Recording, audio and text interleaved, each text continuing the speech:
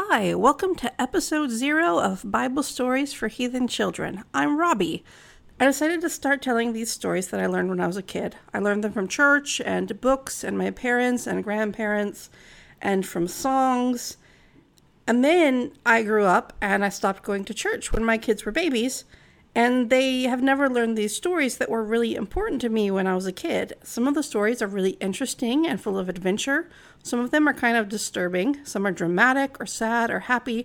For better or worse, a lot of Bible stories are a really important part of our culture in America. They inspired generations to do both good things and bad things, and have fueled a lot of art for over 1,000 years. Like Michelangelo, Da Vinci, these guys were inspired by Bible stories. So I feel like learning some of the basic Bible stories is as important for cultural literacy as learning about Shakespeare. Before I was ready to read Shakespeare myself, I read a Shakespeare storybook. It was this big, heavy brown book with gold writing on the cover that retold the stories in a mostly child-friendly way, and it made me feel really smart to read it, in addition to helping me understand a ton of references to Shakespeare and other works of literature and art. I wanted to find something like that for the Bible that didn't pressure kids into becoming Christians, and I couldn't find anything that I wanted to give my kids to read, so I started telling them some stories myself, with my own little flares to try to make them funny or interesting, but that was really sporadic, and I decided I should do something a little more organized. And when I told some of my friends, they liked this idea, so I thought maybe I should make it available to other people too. So I started this podcast. I'm not a Bible scholar, so you're not going to get the definitive way to understand these stories, if it even exists, which it probably doesn't.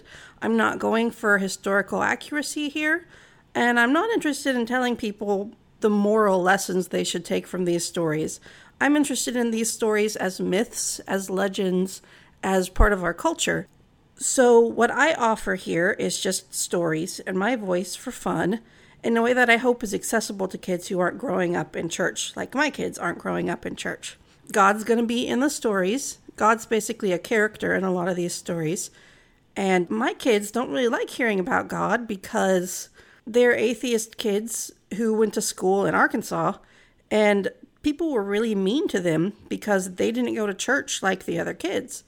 And they've been told a lot of rude things and a lot of kind of scary things that we've had to talk to them about. But I hope that they can receive these stories the same way they might listen to a story about Zeus or a story about Thor or other gods from other pantheons, and maybe have fun. In addition to having these podcasts, I'm going to have a text version of each story on my Patreon page. You can feel free to support me there, but the text of the podcasts are going to be free to everyone. All the free podcasts will have free text, just so that it's more accessible.